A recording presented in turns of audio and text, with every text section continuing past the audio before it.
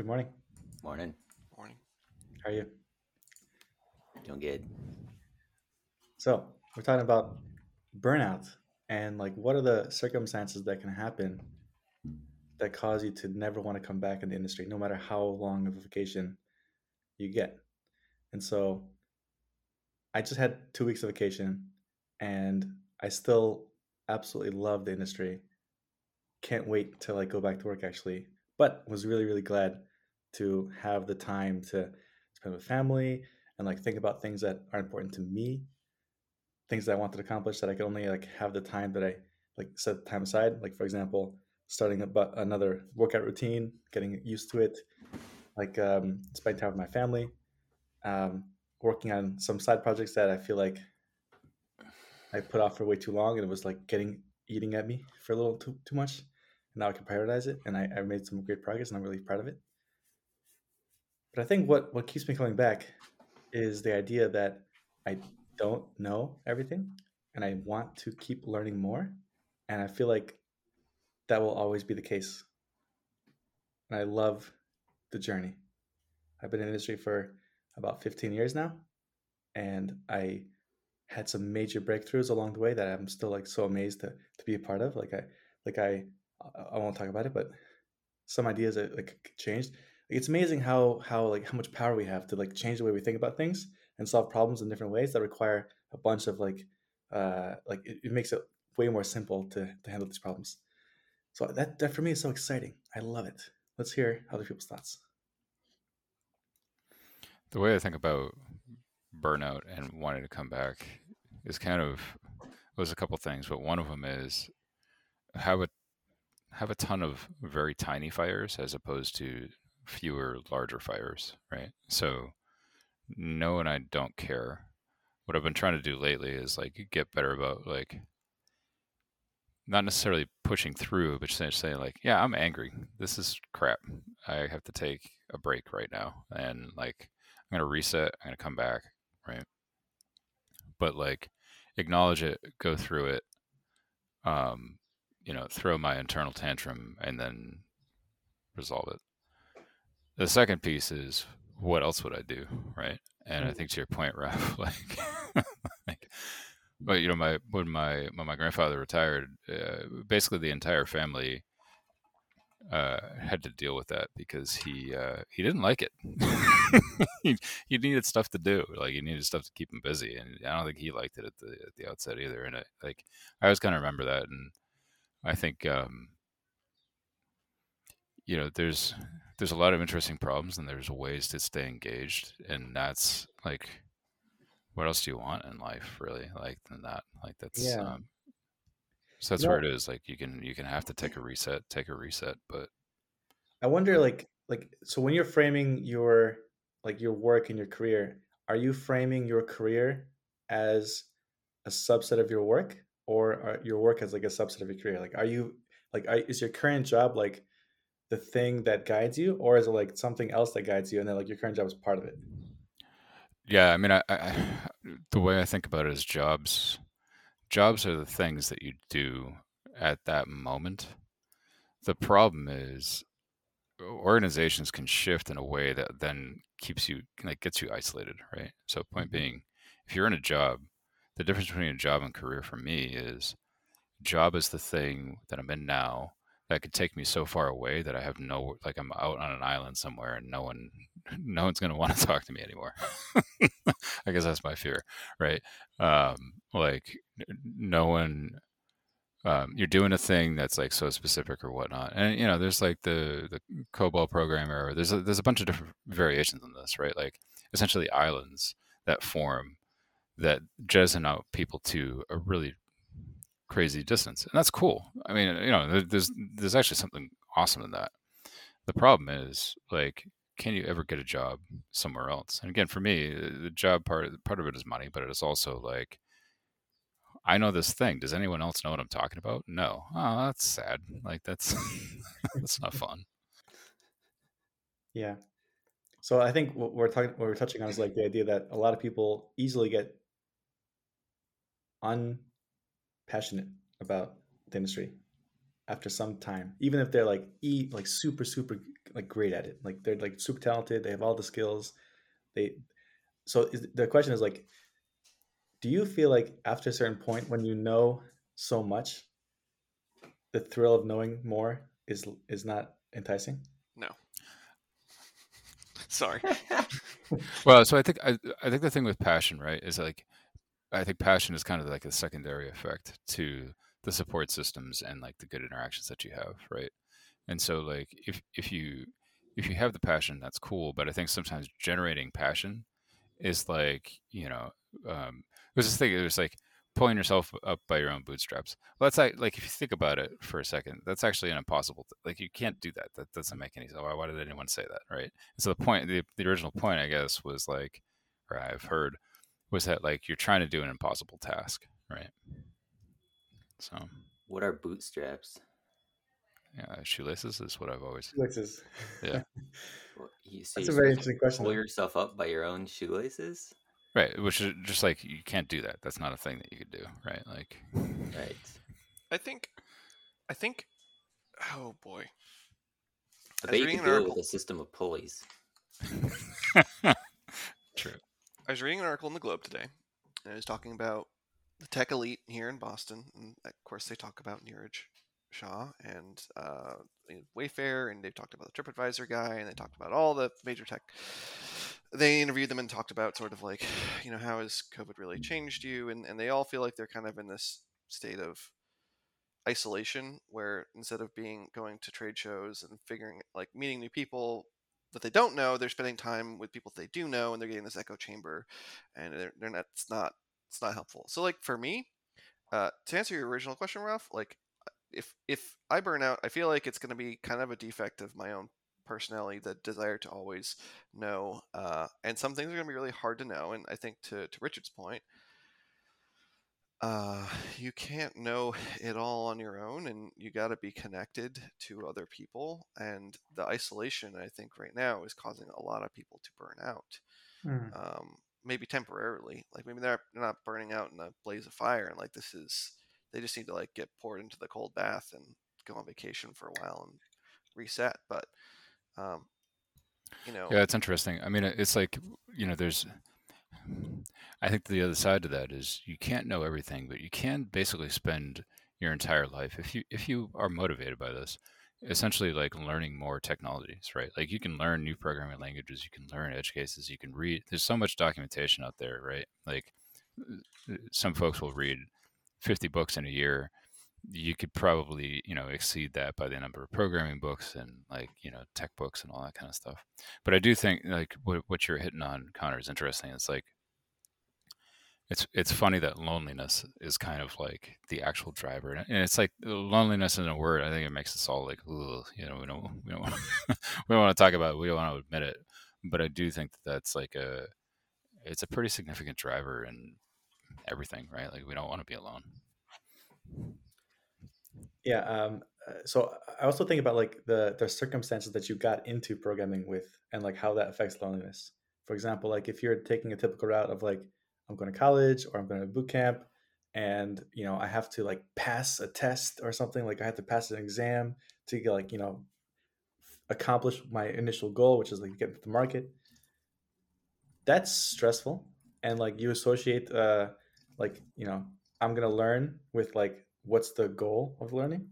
Whereas for me, I was in a rug business, like a family business cleaning rugs, and every time I was doing a lot of data entry in the business, and I hated data entry, and I got into programming because I hated data entry more than I hated learning programming, and I quit a few times. Like I was like, this is impossible, I can't learn this. But then I went back to data entry, and I came back to doing this stuff, and I was learning like in between, like answering customer phone calls and people coming to drop off their rugs, or me going on the road to pick up rugs and all that kind of stuff, cleaning rugs. And people would always be upset at me learning. They were like, what are you doing? Like, you have work to do. Please do your work. And so for me, learning was like an escape. Like, oh, I'm doing something for myself rather than because someone wanted me, or like I told people I'm doing this goal. I didn't know I was going to be a programmer. I had no idea. I built this app in the company, and my coworkers were like, Ref, why aren't you like working at this tech company making six figures? And I was like, what? Like, I didn't even think about that. That didn't occur to my mind after like 7 years I was doing this. It didn't occur to me. So like, I think that I still have this background of like when I'm learning, I feel like it's an escape. and I don't feel lonely. Also, I have family, like my brother, cousins. They're learning programming. They always ask me questions, and they think I'm a genius because I have answers to questions that we all have in the early cycle. And it's exciting. Like I like teaching people and helping people get those That's my basics. favorite thing. It's about the people, right? It's like, how do you feel when you're around people and interacting with them? And that's where I hope that the job that I'm at provides me with that connection to people, because it's like, oh, here's a bunch of other people trying to do similar stuff that are also forced to work with me. How can we make this like a very pleasant experience versus painful one? And it's all about the people and the emotions and the like, are we learning? Are we figuring stuff out? Are we having fun? I had a great um, sprint retro yesterday that I love these meetings that just like people start to bow out if they have to do something, but like if a solid group can stick around and just like we went an extra hour and a half over the meeting time, just going in every direction, and things get really passionate and blatant, and there's a bit of venting in there, but you get this like syncing up of the minds that's so nice, and people get motivated. And we talk about like what do we want this job to be? What do we want to be doing around here? Like, what does this mean? Like, going back to what you're saying, is this stuff aligned with my career? If not, let's do career stuff too. Like, let's get job done stuff, but let's also do like career stuff, and then let's combine the two. Like, eventually those things cross paths if you're doing both. Yeah. So the first thing that comes to mind is like the importance of structured, unstructured time. So set something on the calendar where there's not like an agenda, right? To be able to essentially like go wild, right? So like if it's like, what are we actually accomplishing? We don't know what we're accomplishing. We don't know what we need to accomplish, right? If you don't have the space for that type of discussion, it's actually it actually works against productivity. A lot of folks don't want to allocate that time because it's like, it's just wishy-washy, coffee chat. And it's like, how many times have like the coffee chat or like the water cooler talk or whatever it is, like been the pinnacle for the thing? No, I mean, there's But another way to go to that. it takes. I've seen those also go poorly, right? If you don't have a good social group going into that, like if the if the mix of people is not right, you can just get into that room and feel like it's a big waste of time. And like, why do we have this recurring thing that I'm not getting anything out of?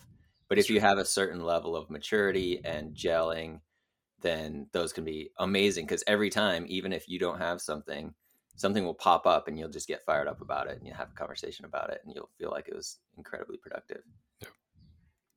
Yeah. Ref, one of the things you were saying earlier, it's like you're doing something today, or you're essentially like revving up a wheel so that you can do more tomorrow, right? Mm-hmm. I think there's ways. It's like, what'd you do today? I did nothing. I'm just going to make up some stuff about how I did some, and I'm preparing for the future, right? So are you doing current work or are you doing future? But there's a real thing to that, right? Like that's essentially what coding is. Coding is all about like doing work today so that the future tasks take less effort, right? That's kind of at the core of it. And so there are other things where you can do that same process for yourself, like learning something, if it's motivating, if it's something that you actually want to do. Like, that's we didn't cash the check yet, but I increased the amount of the future check that we're going to get, right? Mm-hmm. So they're like, okay, current and future, but like, and I think that makes sense, but it somehow misses like something in my head, which is like, initially when I started, I built this like normal customer facing website for the company, family business. And I rebuilt the site so many times. And I constantly am thinking about like, well, how can I make it even easier to maintain? And I made a lot of mistakes. I made things that look good, but they're impossible to maintain, and things that were easy to maintain, but didn't hit the right like customer facing and like, solving the problems of like, hey, what do we do as a business and all those things. And then we have a app, like an internal app.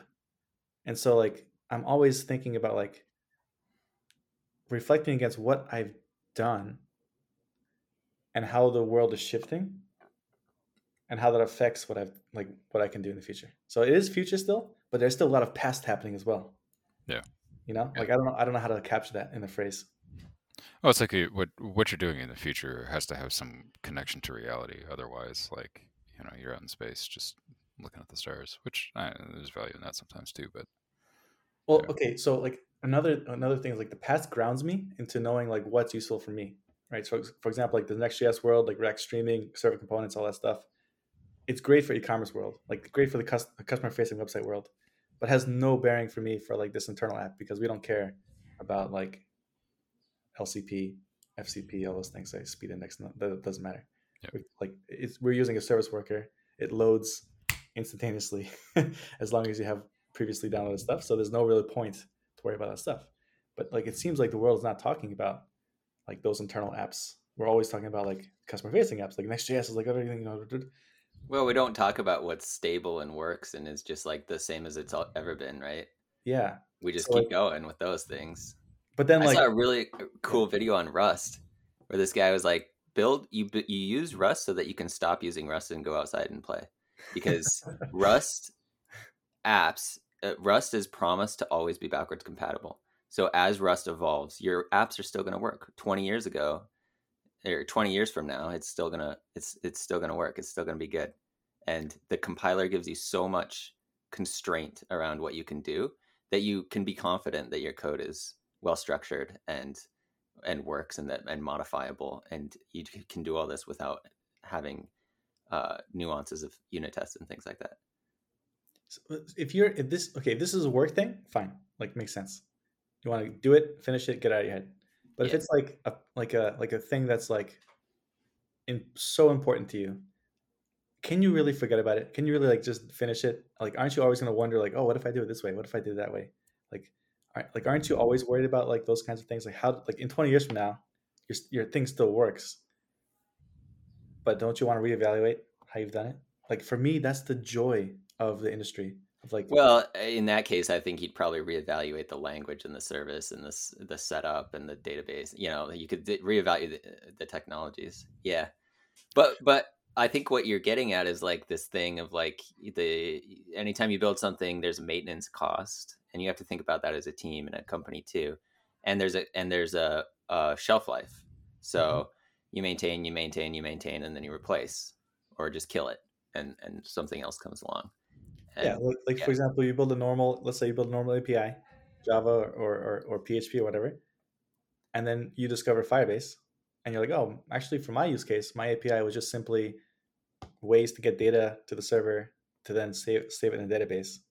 But if I can use Firebase, I can just do that without any backend at all, right? yeah. And it's like, oh my goodness, like I can just delete half my code base, and that's just a thrill. Like that thrill, like when you learn that stuff and you do that stuff, it's just for me, like that's what keeps me in it. Like that excitement of like, what's gonna happen next? What am I gonna learn next? So How can I make this even easier? when are you going to get to the point where you're building those technologies? Oh, Where I your think, idea is the next Firebase or the what's that one, the RPC TRPC?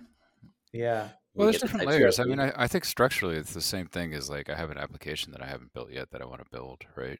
So I think what we consider boring and what we consider like fixed varies person to person. That's part of what makes these ecosystems like so vibrant, right? So point being, am I the type of person that would want to build that, essentially design that structure in Rust where it's always back like that? That doesn't seem fun to me, but I know someone out there like would love that, like would love that opportunity and see that as a challenge. And I think uh, so much of it for me comes back to like the product mindset in terms of like what's the surface area, what's the type of like problems that we want to solve, who's having those problems, and what are the discussions that like drive that interest, right? So Raps, similar to you, like for me programming was I'm doing this thing, it seems like there's a better way for me to do this thing, right? And so I was the user. It was the same thing. It was like I'm tired of clicking on this button, I want to do something else. um, exactly. and so I would implicitly talk to other people who wanted to do that too. They're also tired of clicking on buttons. Oh, I could help you, right? And like, and in some ways, that's a different set of people than people dealing with whatever the rest of people deal with, right? Yeah, Yeah, it's like this thing of um you some people are super driven by building a product that makes people's lives better. And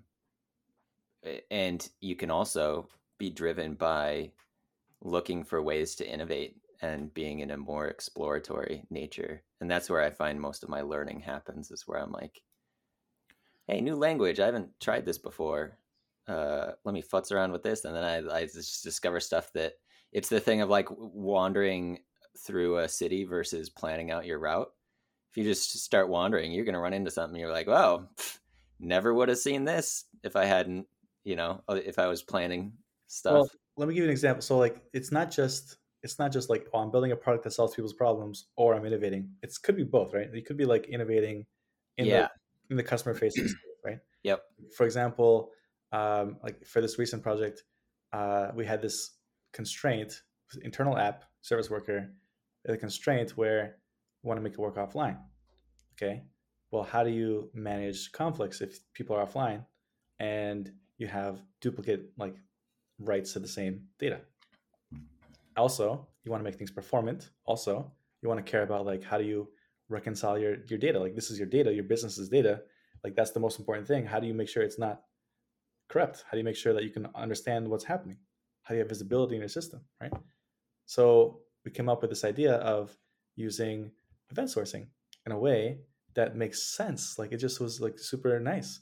Which what happened was we have our events stored in Firebase, and events could be like either a snapshot with like some JSON pointing to some Google storage file, or it could be like, oh, I'm taking this customer with this ID and updating this like name from this to that, right? And so now you use IndexedDB, and you have versions. You correspond the versions with the events. If a client loads a page, just say, oh, I'm on this event. What's the latest event? Is that the latest event? No. Run those events. Update the latest in IndexedDB storage, right? And that like solved the problem of like, okay, now it's performant. You don't have to download all the data each time. You just download the new events. It's offline. Like you don't care about conflicts, like what's it called, when people write to the same data, because you don't lose any state. You don't lose any data. Like if people overwrite the name, you have the history of the data. So if like there's no worry anymore. You can easily audit it. It's event sourced, right? So for me, it was like, yeah, it's not a new idea. Like this is not like, but like for the client using IndexedDB this way, I haven't seen anyone talk about this. Yeah, I was gonna say like 99.99% of quote unquote innovation that we do is just combining things in ways that haven't been combined before. We're not like on the bleeding edge of mathematics or physics, like actually innovating in the realm of the real world. We're just like combining things. I think That's really cool though. I think math and physics still have that same structure. I think it's generally about like combining weird things.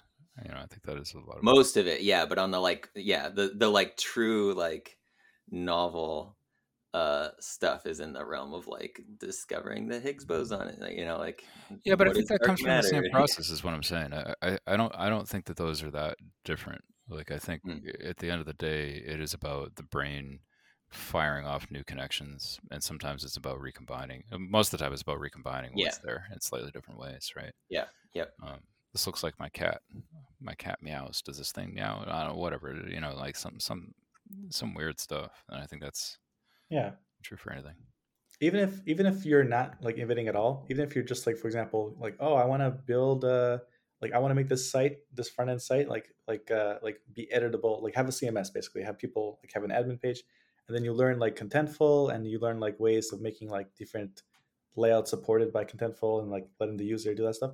It's not innovating at all, but learning that stuff will make you think differently, and then you will apply those learnings in the future as well. So like, even though it's not innovating, it's still like being like kind of, I would say, up to date. Like, you're not like outdated, right? So like you're solving the problems in the way the industry is solving them, and you're keeping up with this stuff, and you're constantly learning. That's like, it's not innovation, but it still feels different than like, oh, I'm building a product that solves a problem, because you can do that in a way that's like completely not challenging yourself at all, or you can do it in a way that's like, hey, I'm going to learn new things while I do this. So then going back to burnout, would you say that somebody burnt out is not doing this exploration and recombining? Because like No, yeah. to me, don't you get like a pleasure from that, right? You get a little dopamine hit from making this creative connection and exploring, or is it the case that you can get burnt out just doing that too, and it's just like more about the overall world of technology that you're just like, I can't be in this anymore. In my experience, it's been like if you're working on a product, right, and you have the space to go for a walk in the woods and think about something freely, like you're like, hey, I have this problem, I know how to solve it, but is that the way I want to solve it? Like, is there a better way, right? If you have that kind of space, I think that's definitely like positive and gives you a lot of energy. But if you're in a space of like, hey, I know there's probably a better way, but I don't have time to like research it, or like that we have to Mm. like execute on this thing, I feel like that's where burnout comes. I'm not sure if that's true, but for me, it's like I know I'm upset if I don't have the time to go explore ideas. Yeah. Yeah, and that's all brought on by structural pressure from your company or team or Right. situation, right? So that's where yeah, I agree. That's where the bad feelings come from for me too. It's like that these things are very powerful and out of my control and pushing me to do things in a way that I don't want to do them. And But then it's also like, could be on your own. Like, what if you said to somebody, "Hey, I know how to do it," but you don't know how to do it, or something came up now you're like, now like you don't like you made the pressure yourself, not because there's a company, ah, because you're afraid of telling people you don't know something. and now you have to go down a path that you didn't really want to do. Right. Well, I think it's what's challenging about it, right? Is like there could be human things, but the same structure could happen for yourself. Point being, uh, like I want to do something, I want to do something better, right? Okay, well, I'm going to put some pressure on myself in order to do that, right? And at some point, the pressure is great. It's like if I didn't give myself this pressure, if I didn't give myself this like artificial deadline, I just sit around. Like I wouldn't do it. Wouldn't be fun. And then there's a point where suddenly it's a breaking point. I think the hardest part is like losing the awareness of it because you get that tunnel vision and it's just like that's that thing. I'm just doing that thing, and if I just push hard enough, then it's going to go through, right? And it's like so the I guess like burnout as a term, right? Like you need some fire to motivate you. You need something to like generate whatever, but that fire can get too hot, right? And I think it's just a So nature of it. interesting. So then, is there some kind of a practice that you could do that would more or less inoculate you against burnout so that it never happens, sort of like a vaccine that you could do? Like, I am is there not vaccinated, but the thing that I've tried to do is like, so I think awareness helps, but then also just figured like, so my path through this, right, has been I really love this. I really love this. This is awesome. I'm very motivated. I can feel the fire at the back. This is great. This is the thing that I want. And then all of a sudden it flips and it's like, God damn it, I hate everything. Like I need a nap, right? And sorry, I just put us into an explicit mode again. You can edit that part out. Gosh darn it, if you want to do editing. I don't think I'm gonna put Yeah, that much that's effort fine. into editing. Yeah. You see, you're not motivated by the thing. If you're really motivated by editing, that would change it. Is the thing getting to it? And so I think for me, the challenge was 5 minutes ago I was fine, and now I'm having a breakdown, and it's like, Mhm. well, I must be crazy.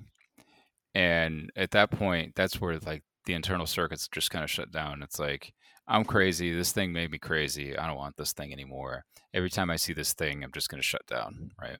I think Mhm. because burnout really is about shutting down. Like you see something and it's just like, nope, not doing that.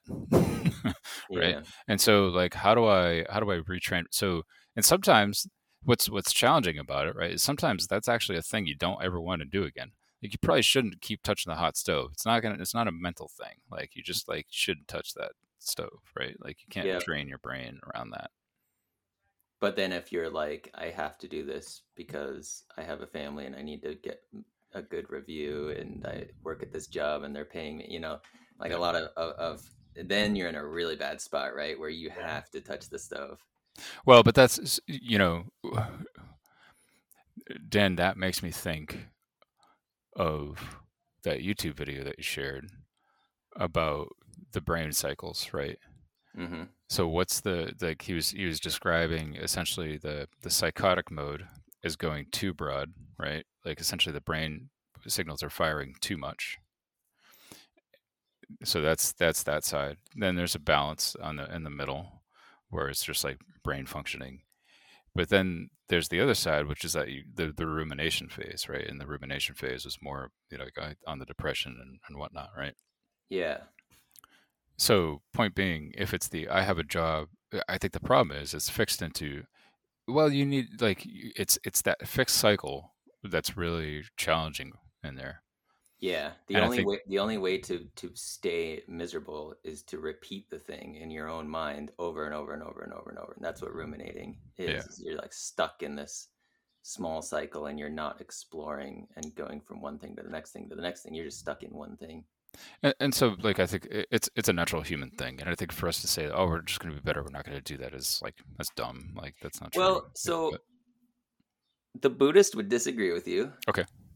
Right, and say that the misery is a relative thing, right? Because you could be the richest person in the world, you could be absolutely miserable. You could be the poorest person in the world, you could be, and so if you can practice, this is what the Buddhist or maybe Stoic would say, if you can practice putting things in a more objective perspective, and Rolf, I think this is what you were saying with like, go back to data entry, see how that feels. Then you get a relative, you're like, oh shit, okay, actually programming is not that bad. And I'm happy to be, and not to like put yourself through misery, but like, it's somewhat relative. And if you can, Buddhists talk all about attachment and the attachment to the dukkha, which is the things that are unpleasant and bring us misery. And so if you can detach yourself, or detach the concept of self, and you are just right. An experience, and how you're perceiving your own reflection is itself a thought that is relative, right? So like getting all the way down into the meta of we're just conscious beings of experience that is just happening in life. If you can reflect on that frequent enough via daily mindfulness practice or something, then the theory is you can very easily break out of these rumination cycles, because you see them popping up, and you'll sort of take very quickly a higher perspective. You watch it, you see that it's just another thought along with the other thoughts, and you can just let it go. It's crazy to me that I didn't understand that decoupled microservices actually has an origin in Buddhism, but I guess that's what that is. Yes. No, I mean, I think that's right. I mean, I think it's understanding that the decoupling is really challenging, I think, is the key to what you're saying there, right? I agree. Yes, the decoupling is definitely challenging, and also because that I think Dan is always about the and alsos. You're not actually separate from whatever you're decoupling from. Yep. So you are part of a bigger system that is actually really hard to understand. That's actually something super interesting about decoupling.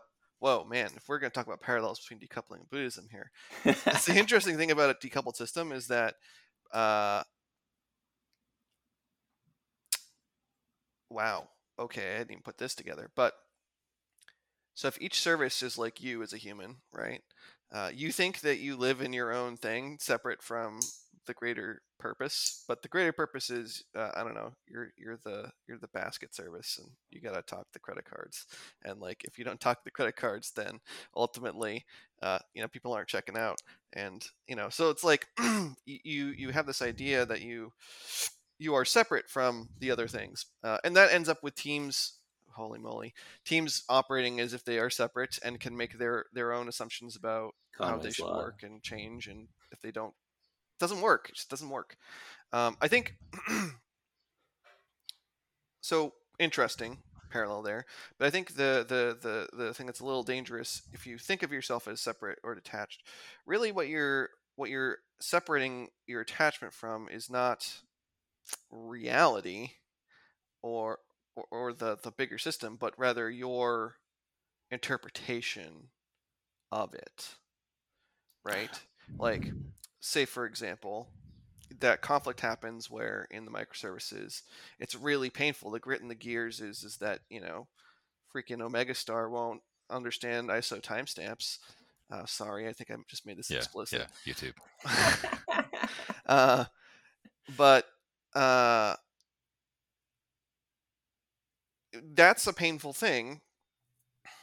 But instead of sort of thinking of yourself as separate from that team, it's like, well, why don't they accept that timestamp? Like, what about how they're building their application is different from how we're building ours, and maybe we should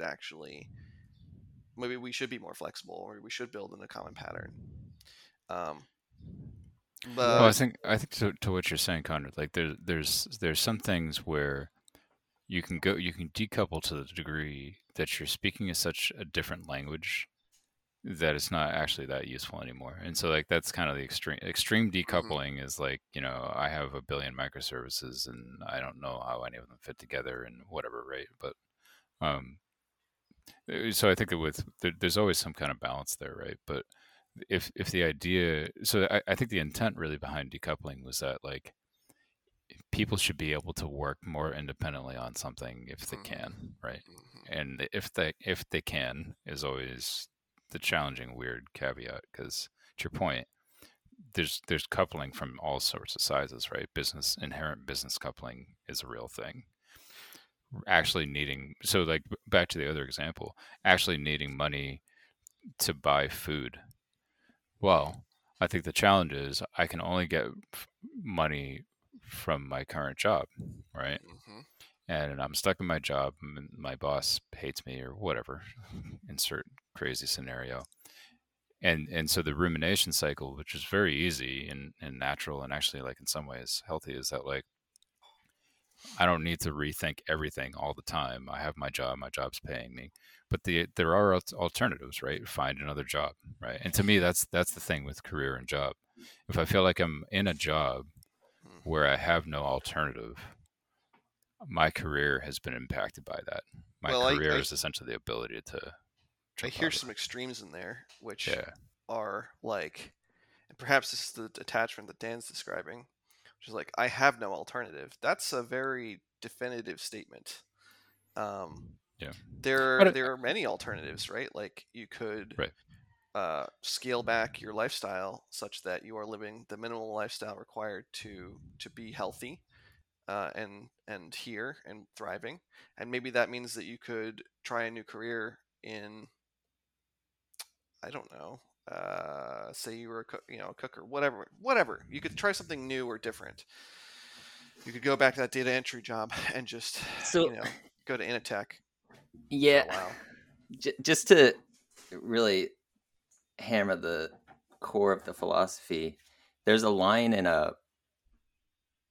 there's this book series called The Stormlight Archive by Brandon Sanderson, which I got bored of after the fourth book, and it's really long and difficult to get through, and it feels like there's like 2 pages in the like 5,000 pages of each book that are really, really good.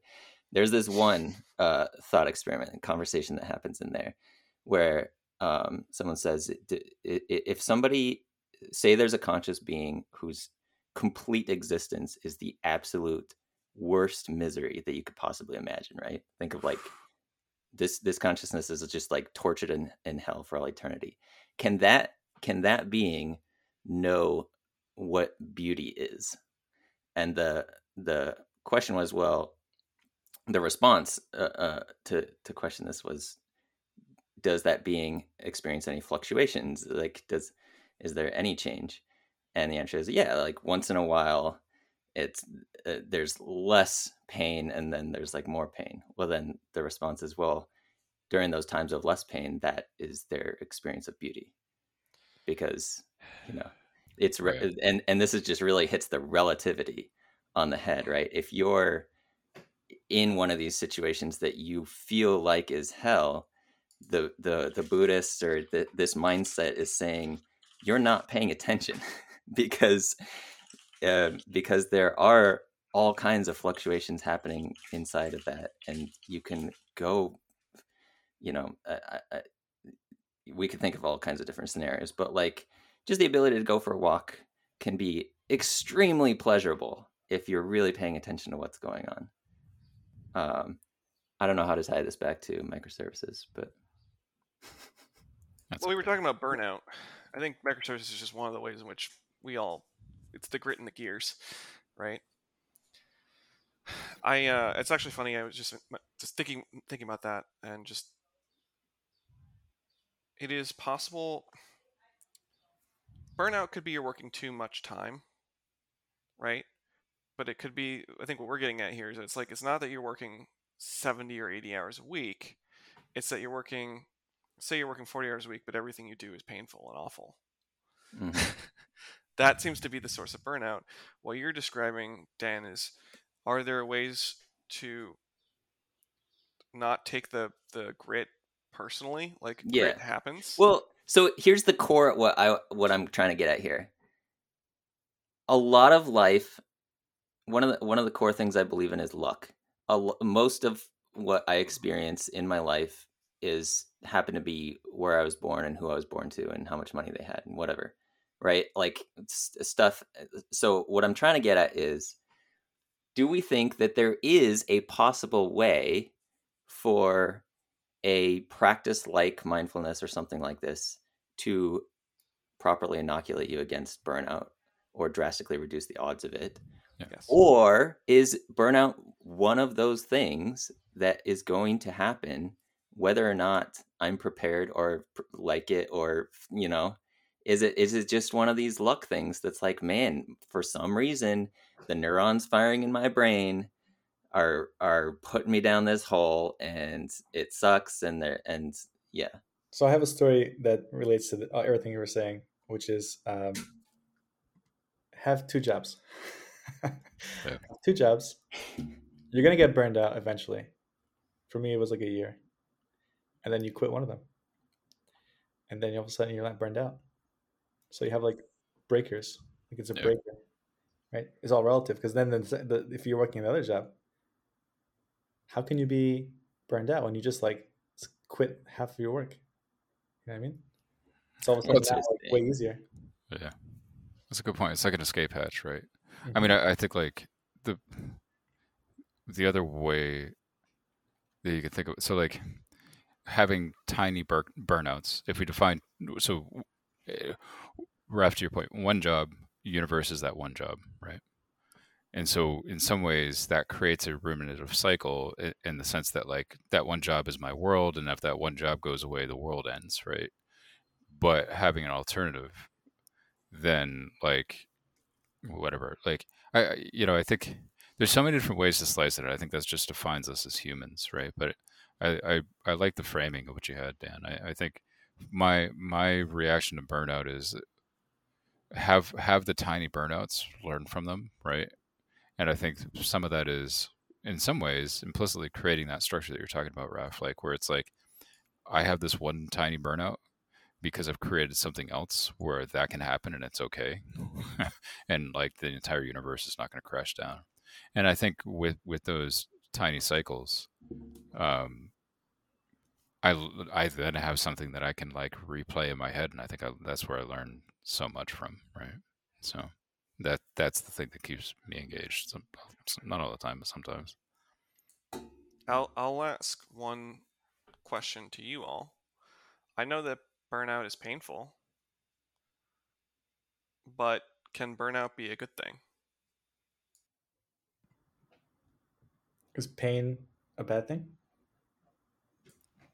Ask the Sackler family. They'll tell you yes, they want to remove it entirely from American culture. That reminds me of the concept of one of the greatest superpowers humans can have is boredom. Because if you're bored, that means your internal, everything that humans are doing is seeking comfort, right? Or there's a saying that said it's two things. It's either seeking comfort or something else. I forget what the other one is. But like, yeah, so that feeling of immense discomfort is highly motivating. So in that way, yeah, I think it can be a good thing. Yeah, that's tough. I mean, our brains are designed to like look at signals and react to signals, right? And so I think the thing is like, I'm gonna go back to the hot stove again. Like, is it actually a hot stove, or is there this like space where if I think really hard or I do something in a creative way, then that hot stove isn't actually going to burn me? And that's crazy. But how do we know that that's crazy, right? Like, how do we know what's crazy and what's not crazy? Yeah, I think that's the thing that is just especially in challenging this about life. relative world, right? Exactly, right? Oh, it's too hot, it's too cold, it's too hot, it's too cold. Like, Yep, at what point can you just be okay with how things are? right. Well, and I think burnout is not productive when it destroys someone. Like, it destroys who they like. They cannot recover from it. They like, I've seen people who burn out where they leave their field and they don't even like, they can't even make it in the sort of menial job that would otherwise sustain them, and so they like fall into a really dark place. So how does this happen? Like this is how the conversation started. Like, we all know people like this. So like how, like, people who are super, super skilled, deeply knowledgeable in this area, like super experienced, have a high seniority level, and they still have this experience of like burning out to the point they never want to come back. Right. So how does this happen? I think so And much how of do it we comes down to the social environment too, and what that. So like, just to call it out, like trauma is a real thing, and people can cause trauma, right? Like people can do things that traumatize other people. Um, I think it's easy to say, like, I think one of the challenges there is maybe that person's right. Maybe the person who never wants to come back had a really traumatic experience. They shouldn't like ever trust that person again or whatnot. I think the challenge is, most things with the brain is when we use those shortcuts in the wrong ways, right? So the point is, I'm attributing the wrong root cause. Well, I had a traumatic manager, right, who caused harm to me, and that person was in tech. And so all tech is like, was it that individual? Was it the behavior that that individual was a part of? Maybe it wasn't just that manager. Maybe there's like 50 managers that all like agree, right, to treat this individual really poorly. Like that can happen too. So, I think when we're talking about burnout, I think it's easy to blame the victim, and to not understand what and why and what alternatives are out there. And I think they're gonna like that person who's been through that trauma. This is like a little bit outside my experience, but I think like there's ways to help them, but it uses a different tool set. It's not just, oh, it's going to be fine. Yeah. Check out this recruiter. They're going to get something. It's going to be good this time. It's like, why? Like that might not be true. Yeah, I feel like this is both outside of all of our experience and outside of our wheelhouse, and we're probably not going to have anything super insightful to say about why. But I think it touches stuff that we care about, right? And I think that's unfortunate, right? Like we know people who have been through this, that don't have an answer. Right? This is why I'm more concerned about like, is there something I could be doing today that would help lower the chances that could happen to me? I love this idea, Ralph, of having multiple careers, because I just was listening to this thing where there's again a thing on meditation, one of Joseph Goldstein's lectures, and he's like, this is not a hobby. This is like, if you want to work on yourself and go through this like Buddhist path, this is something that's intense every day, and you have to take it really seriously. And I love this idea of being like, all right, instead of saying I have one career and I have 4 hobbies, why not say I have, just mental framing as I have 4 jobs. One of them's a parent, one of them's a husband, one of them's a painter, and one of them's a coder, right? Or whatever it is, and just really take everything seriously and use that time in a very meaningful way instead of, oh, it's just my hobby. I'm just like doing a thing.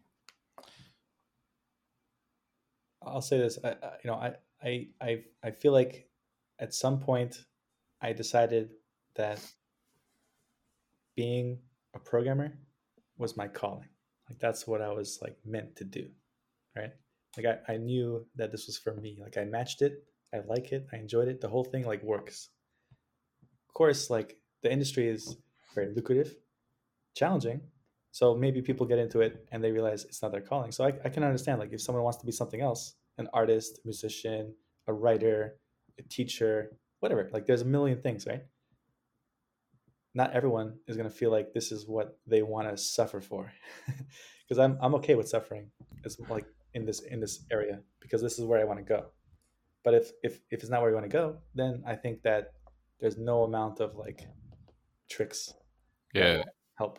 Ref. So what you're talking about sounds to me, some ways like the definition of engagement.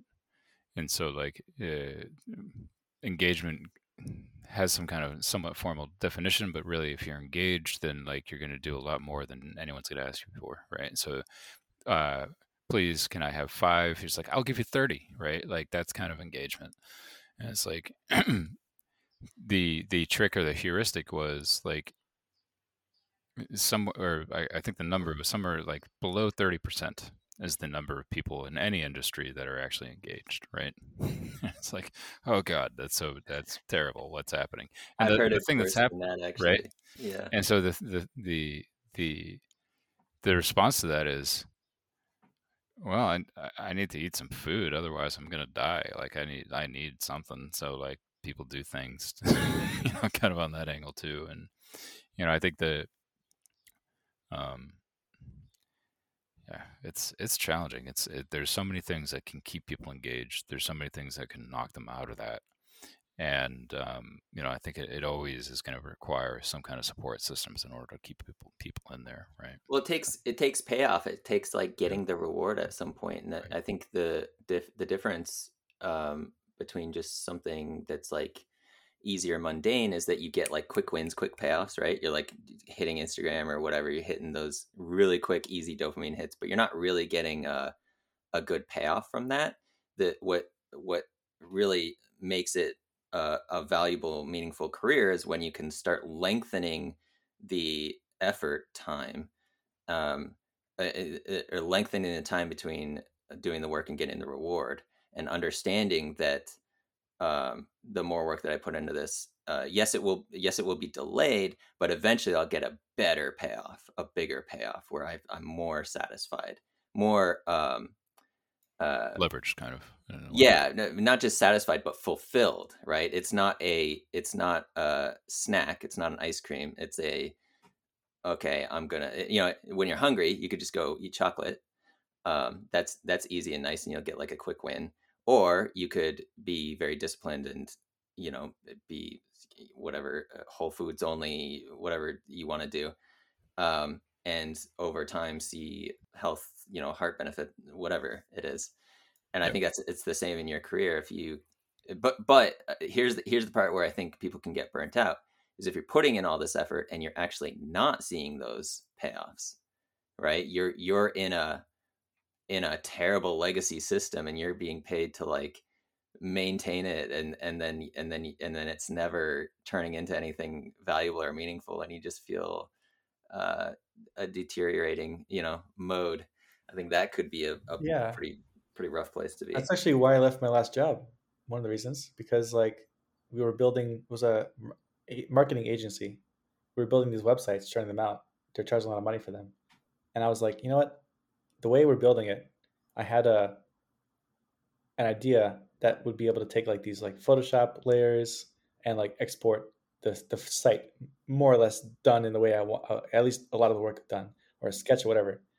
And the director was like, well, if we find a way to like automate this, then how can we justify charging like for the number of weeks that we charge at this rate?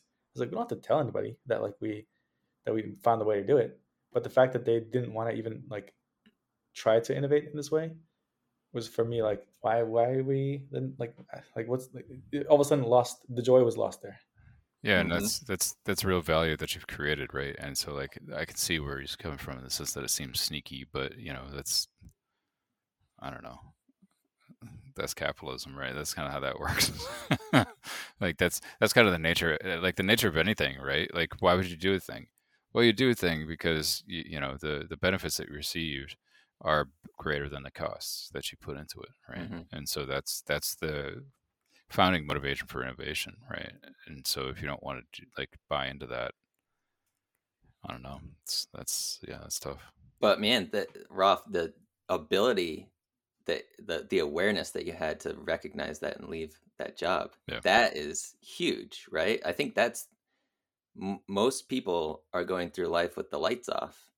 The first step is to turn the lights on and see, do a quick evaluation of like what's going on. Is this good? Is this bad? And then the next step, which is maybe more difficult but maybe easier once you're there, is like, oh, I see something really bad, let me just change it. I think that I feel like in a lot of places in my life this is kind of where I'm at, where like the lights are on but I'm not doing anything. I mean, I think if you're not, it makes me think of what you're talking about with boredom as a tool, right? And I do think that is like, I don't know, like it's fun, like it can be fun to do those things, but that same thing can be a burden too, right? Like, and it's just like, which one do you want? And it can change. It can change depending on the day, and that doesn't make you a crazy person. It makes you a human, right? Like, yeah. And the real trick there is like being okay with the world as it is and trying to change it, because you can make it better, and being also okay with that. Yeah, and you were saying earlier, Richard, about the 5-minute switch of like everything's fine. Yeah, I definitely experienced this many times. Oh yeah. Yeah. We just don't want to say it. We don't want to talk about that because it makes us look like a crazy person, right? Because it makes impulsive. The real impulsive part is really when you're using that in the context of other people, and like you might be going crazy internally, but this is when you got to walk like a duck a little bit. You got to like hold your, keep the crazy behind the face, right? Yeah, I mean you're governed by being a part of a society. You have to act as such. All right, I feel like we figured this all out, so that's done. Check. Don't have to ever mention any of these topics again. Good, nailed it. All right, I'll see you guys. Yeah.